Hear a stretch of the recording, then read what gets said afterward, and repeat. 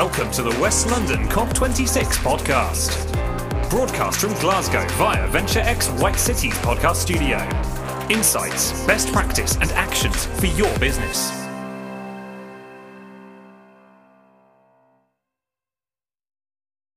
Good morning, I'm Andrew Dakers, CEO of West London Business. Welcome to the third of our four podcasts from COP26.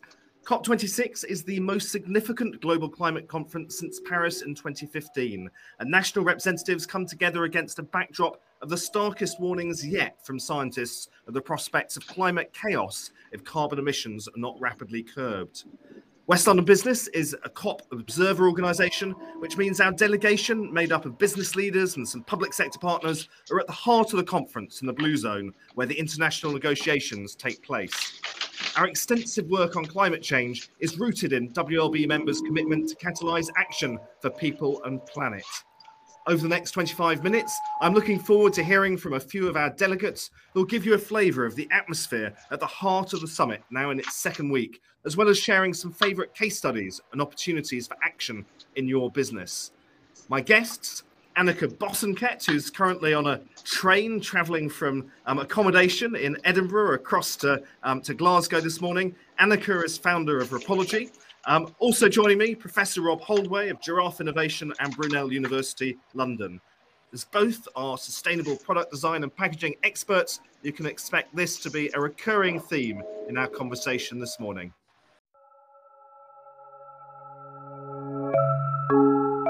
Net zero number of the day.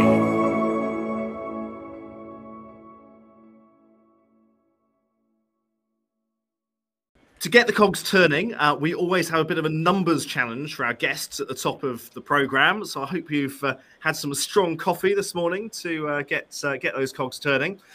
Now, wind energy generation is, of course, the biggest contributor to our UK energy mix today. Over the course of a year, what percentage of our energy do you think is being produced by offshore and onshore wind farms? We've got three options for you. Option A is 24.1%. Don't forget that 0.1. Option B is 17.8%. And option C, 30.2%. So I'm going to turn to Anneke first of all for your best guess on what percentage of our energy is produced by offshore and onshore wind. Well, I'm ever the optimist, so I'm going to go for the highest number, and I sincerely hope that is what's happening. But I'm sure we could do more. Okay, so Anneke, option C, 30.2%. Rob, what do you reckon?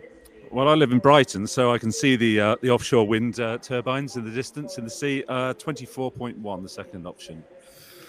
Well, I have to say, clearly you Brightonians on the stats, and you've got the right answer there, Rob. What's my prize, Andrew? Well, given we're on a budget at West London Business, it's if you haven't yet already been given a West London lapel pin, then one is coming your way. But I've just been awarded it. And it's carbon neutral as well, so it's all good. There you go. Good. And a bit more background for anyone that's sort of intrigued. 13% of the UK's electricity is coming from offshore wind, 11.1% onshore, and that gives us the combined figure of 24.1%, which translates into 75.7 terawatts of generation. So very significant now, and it's 43% of the nation's electricity being met by sources from wind to solar and biogas. So that's our renewable energy base today.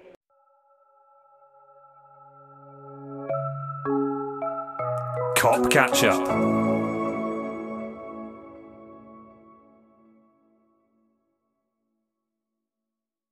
We're now almost halfway through week 2 and the clock is ticking. Diplomats have been hammering out rules around international carbon markets and trying to figure out how to deliver on the still unmet promise from more than a decade ago to deliver 100 billion annually by 2020 to help poor countries pivot away from fossil fuels and prepare for the impact of climate change. Most critically, vulnerable countries are pressing major emitting nations to agree to increase their climate targets each year in order to keep global temperatures from heading past 1.5 degrees Celsius compared to levels before the Industrial Revolutions. Negotiations continue, and Barack Obama delivered a keynote yesterday to a packed conference hall aimed at bringing new momentum to the negotiations and urging negotiators to aim high. Critical negotiation points are now around when should countries return to the table, the so-called ratchet, and specifically looking at regulations on how countries measure and report their emissions, whether and how carbon trading can play a role in how countries meet their commitments under Article 6 of the Paris Agreement, as well as how countries can be helped to adapt to the impact of the climate crisis and how they can receive financial help for any impact too great to be adapted to. This is known as loss and damage.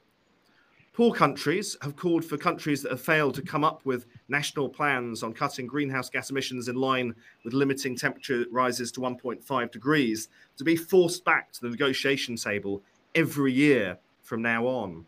And the Climate Vulnerable Forum, made up of 55 developing countries most affected by the consequences of the climate crisis, has called for a Glasgow emergency pact from the summit, which would include a requirement from all countries for annual reporting on emission reductions on a voluntary basis. For listeners that want to zoom in close on the outline text for a so-called cover decision from the COP26 conference, we'd recommend following Dr. Simon Evans, who's deputy editor at the Carbon Brief, on Twitter. Beyond the heart of the negotiations, the State of the Cryosphere report caught our eye. This new report, reviewed and supported by nearly 50 leading cryosphere scientists, over half of them IPCC authors, details how a combination of melting polar ice sheets, vanishing glaciers, and thawing permanent, rapid, irreversible, and disastrous effects on the Earth's population. Now, on that cheery note, I'm going to bring Annika and Rob back in for your take on the summit so far. I think yesterday was your first day on the ground in the Blue Zone for our delegation. Annika, what did you make of it? Well, so the point is that we all need to communicate, that we all have to do our bit to reach these net zero emissions. And I'm going to borrow the vocabulary from the European Space Agency, where they talk about evidence, explore and educate. And I'm going to add my own there, which is execute. We all know that the biggest cause of CO2 is the burning of fuel fossils as the biggest contributor. So what I saw yesterday was how much of climate impact there has been on indigenous societies who have had really no cause to create any of this climate mess. They are climate vulnerable for extreme floods, extreme fires, extreme droughts. And we heard yesterday at the early part of the day, a couple of showcases from Kenya and also from India, where what they talked about was that the policies that are made by the leaders at the top were then being supported very much in the local wards and communities throughout to support, in the case of our Indian contingent, 500,000 women who were able to take the resources and be able to develop their agriculture to create more subsistence for food for their families and also for managing water scarcity, and from that improve the health and livelihoods of the local people. Because they're the people who are managing everything that happens on the ground. So what they were calling for was, number one, can the leaders please deploy those resources? And number two, can they please be allowed to be educated and trusted to then put them into effect? And we had exactly the same story from a contingent from Kenya, who also took the same message home, which was that they were able to react very quickly to install a dam, and that made a transformative impact on the local community. So I think what I really heard yesterday, Andrew, is that communities is where the biggest change will happen. And once the policy has been identified and then agreed to release that source of resources or support, let's leave it to the communities then to execute it. and of change course, will follow. And of course, that right now it is some of the poorest communities, developing countries that find themselves the most climate vulnerable. But I suppose those of us that are living in a developed country context can't be complacent when we look at the data. This is coming our way very, very fast. Rob, what's been your initial impression of the summit? Firstly, the energy and spirit, and there seems to be a general consensus that climate change is the central issue, and just in the quality of the people here, whether they're policymakers, corporates, people dealing with SMEs, small medium-sized enterprises, and also design, technology, engineering, and science. So when you get the kind of like cumulative brain power of all these different elements, then I think it's been very positive. So, the key themes about mitigation of climate change, reducing the life cycle impact of products, services, and organizations and communities and cities. Adaptation obviously is crucial because climate change is evident. And then resilience. So, how can we build resilience within the communities as well? So it's as much cultural, anthropological, and social as it is actual technical.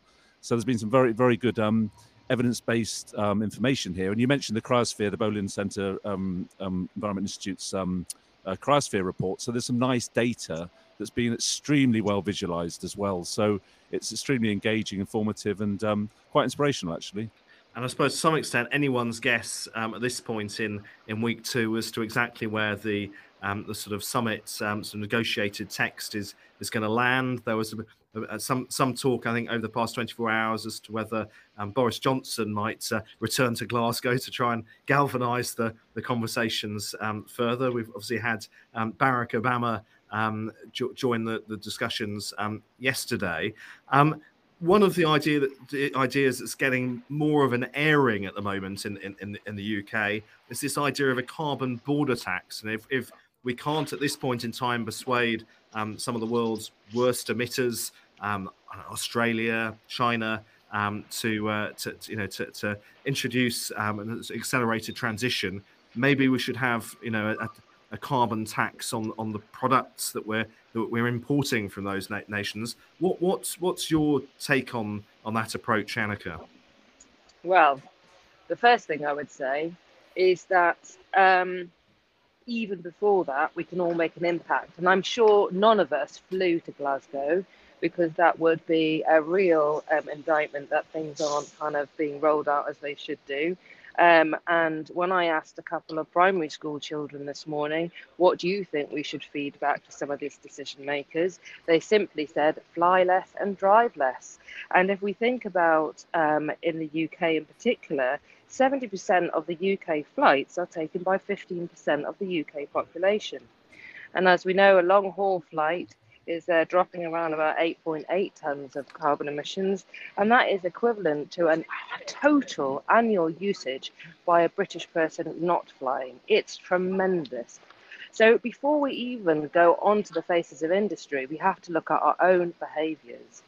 But in direct answer to that question, what I would say is that it's very much let's act in what we want our policies to do. So China has got a very, very ambitious plan, and they communicate it very clearly, especially through their communication yesterday of the Shenzhen Garden City, which was only 41 years old.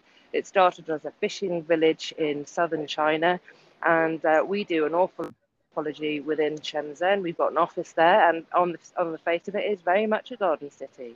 But as we know, although the city is very much there to bring change about, and it's supposed to be a pinnacle of a green city, where they've talked about that the 17.5 million people that live there should have extreme low carbon technology, and 70% of their electricity comes from green power and green sources. We know that they've had 3 days a week or so of shutdown of all factories because of the coal situation.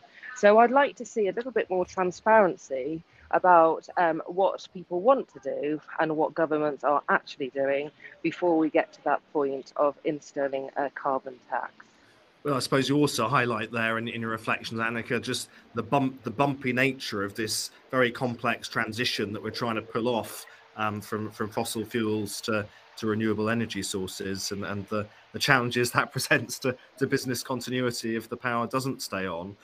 Rob, what's your take on the carbon border tax option? Well, taxation is quite a blunt instrument, isn't it? And it only works if everyone takes part. It's a bit like the EU ETS emission trading scheme and some of the stuff that the marine industry looked at as well. If they don't all take part, you can then navigate to routes that aren't in the tax regime. So it does require global consensus. So ambitious, and why not? But I think there's other things that can be done. And obviously, like West London Business, like at Brunel University and the Co-Innovate programme, we work a lot with SMEs. We have an international cohort of students that go off and design products around the world, etc. So our sphere of influence is quite powerful in that regard. And if you think about the supply chain, you might be designing or specifying products, processes, services in the UK, but you have a choice of where you can get them from.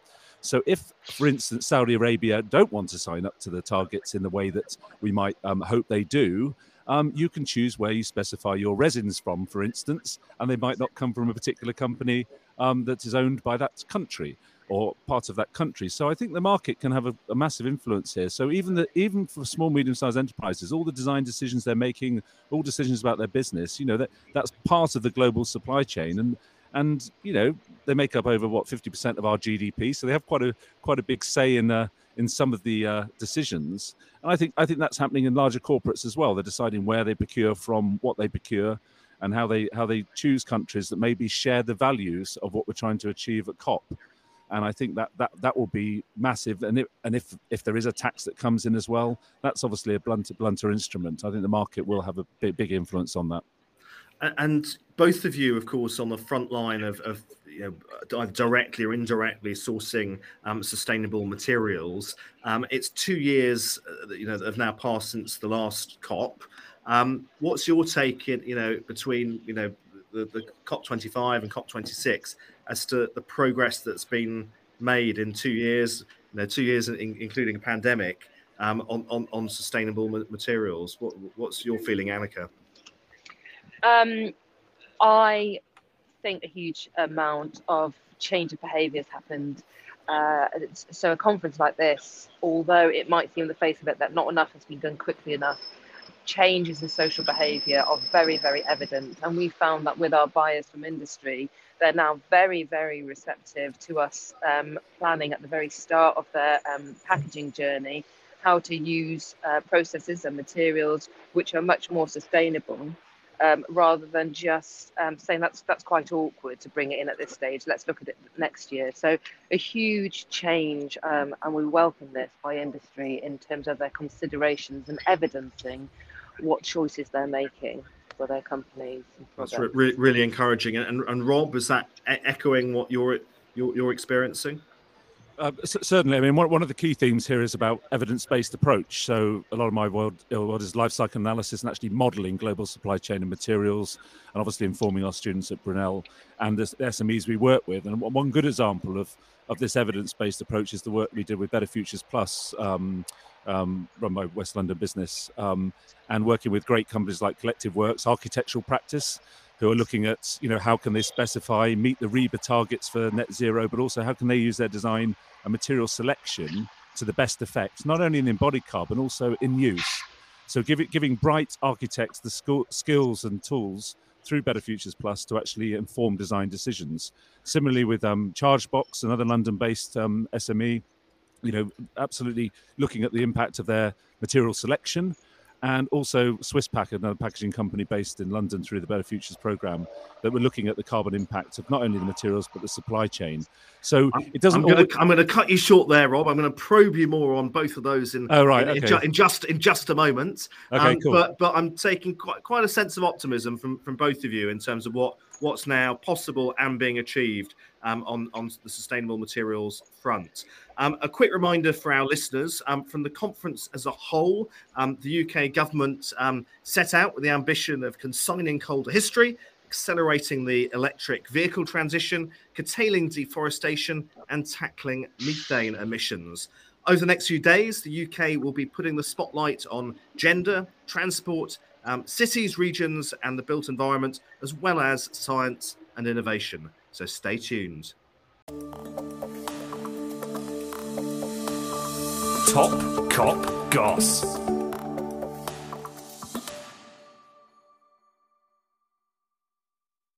Gillian Tett of the FT has put the spotlight on the world's auditors and accountants.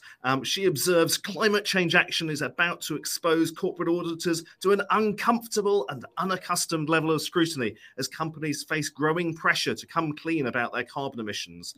The problem for auditors is that the framework for measuring how companies are doing is still undefined, despite efforts to create more clarity and consistency. Rarely has the profession been asked to make such slippery calls at a time when the stakes are so high. If just the mention of audit sends shivers down your spine, then best head to Glasgow's SWG3 nightclub to warm up. A retrofit ahead of COP26 has seen the venue SWG3 implement a geothermal heat pump system known as Body Heat. The system is designed to suck up the heat generated by thousands of dancing clubbers, store it at depth via a dozen 150-metre boreholes, and pump it back into the venue when required. The club estimates the system will save 70 tonnes of CO2 per year. Now, I'm just wondering, as I gather our delegation had a bit of a late night last night, did you manage to sneak into SWG3, Rob? Yeah, I think I contributed about 50 of those tons of CO2. Yeah, it's an interesting one, but no, unfortunately, I was too busy, Andrew. I didn't go. But next time when you're up, yeah. Our next trip to Glasgow. Shall be good. London's Net Zero Heroes.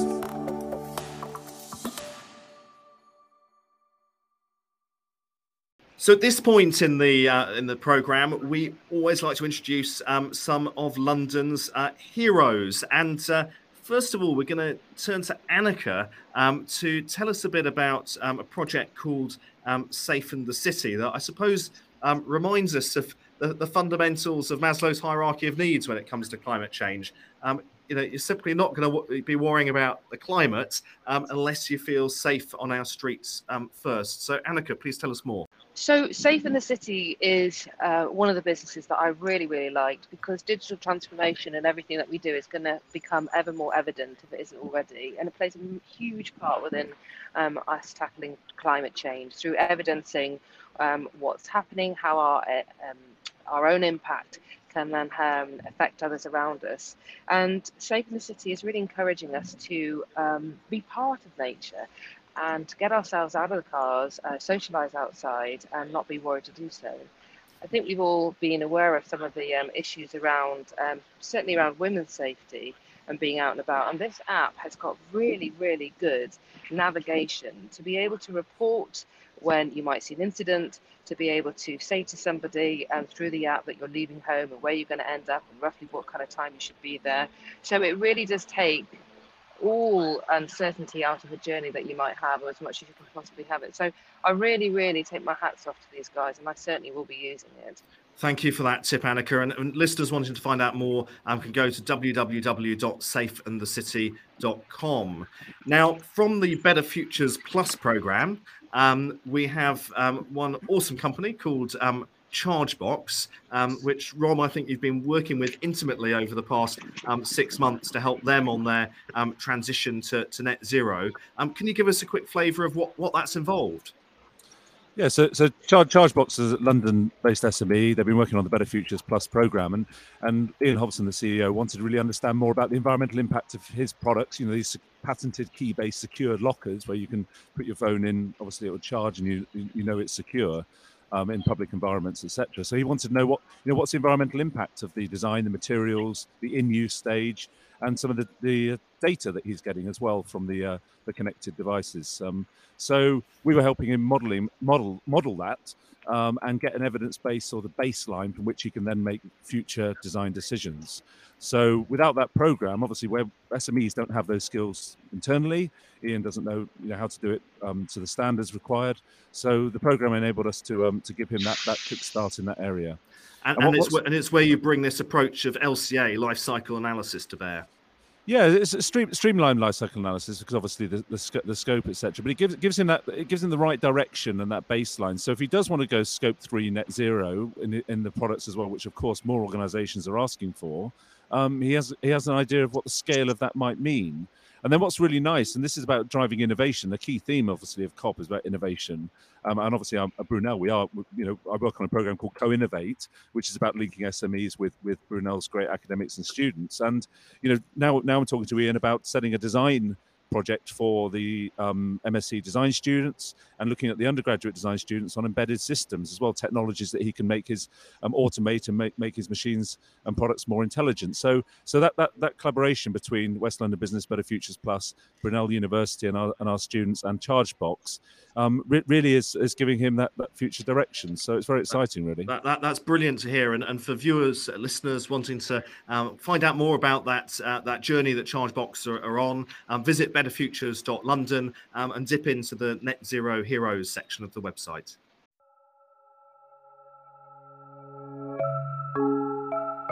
Race to Zero.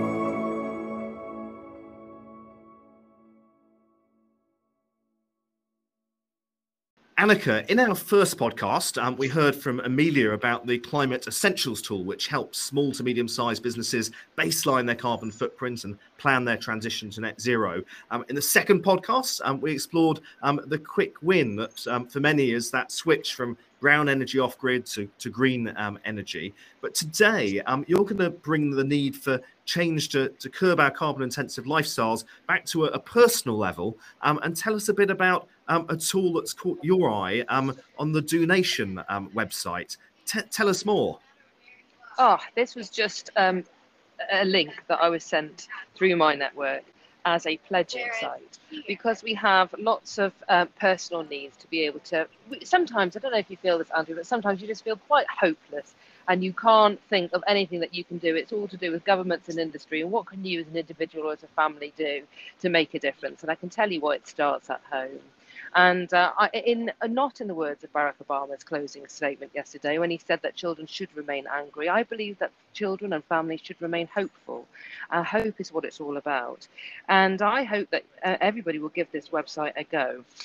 This is basically make a pledge. So pick an action from one of their tools there. So I'm going to give you 5. I'm going to give you 3, Andrew. Would you like to veg out? Hopefully, we can remember 3. So give us the first. Remember 3. Okay. So I heard you say before, veg out, make meat a treat. So shall we assume that that's the one that you're going to go for over the next couple of months? I'm up for it. I'm up for it. If it is, I'm going to press that tab and it says, right, we've decided to veg out, pledge it now. And it says here little things like make meat a treat, okay? When you pledge that, there's some really good facts around this, such as the impact on climate change, which I'm going to go straight onto that. And what they say straight away is cows burp a lot and pigs eat a lot. A whopping 26% of global greenhouse gas emissions are from the food we eat. And then this website goes very clearly into the breakdown. It's extremely easy for anybody from a primary school age upwards to understand that what they do has a direct impact on the rest of the world around us. It's a super tool. There's nice pictures on there. You can then log to make sure that over the next couple of months, if that's what you pledged, you're going to eat meat, completely stop it or just have it twice a week, and you'll see automatically what your carbon impact will be. So we made our first pick of making meat a treat. I'm going to make a second pick of on your bike, pedal your way around, which most folk will know I'm already pretty keen on. What's your third top tip? Well, I went for tap it and drink tap and use a bottle. So I'm going to pledge that one now. And in terms of tap it, we talk very much there about waste. Water management is a very big feature here at COP26. And it talks there about plastics, which can be recycled, and bottles that can be used of reusable plastic. And it goes into great detail about that. They say here 480 billion plastic drinks bottles were sold globally in 2016. That is an awful lot of bottles. So what can you do? Can you go to school with your own bottle and fill that up from home? It's small things like that that make a huge difference. And I know it's really easy when you're out and about and you think, I'm thirsty, I'll just go in and buy myself a bottle. But someone's got to get rid of that. Someone else has got to make it, and the planet has got to find the resources in the first place to satisfy your laziness. Absolutely. Forever reminding folk that in West London alone, our kind of core 7 boroughs, we're a population of 2 million. So, if our 2 million residents, many of whom are already taking these steps, can do it together, our collective impact will be vast. Now, we've tried to make it as easy as possible for our listeners to find the right bit of the Do Nation website. So you can go to tinyurl.com/Glasgow Pledge, and you'll find this sort of actions tool within the Do Nation website. Now, a bit like this Time Poor conference, we're unfortunately out of time on today's podcast. So I'd just like to say a huge thank you to my guests, Annika Bosanquet, founder of Rapology, Professor Rob Holdway of Giraffe Innovation and Brunel University, London. And thank you also, of course, to my production team here at West London Business, Amelia, Rohan, Barney and Joel. Please join us again on Friday at 11 a.m. For our podcast from Glasgow as the summit draws to its critical close. Today's podcast was produced by West London Business in partnership with Venture X White City. Visit www.betterfutures.london for London businesses seeking support on how to go green.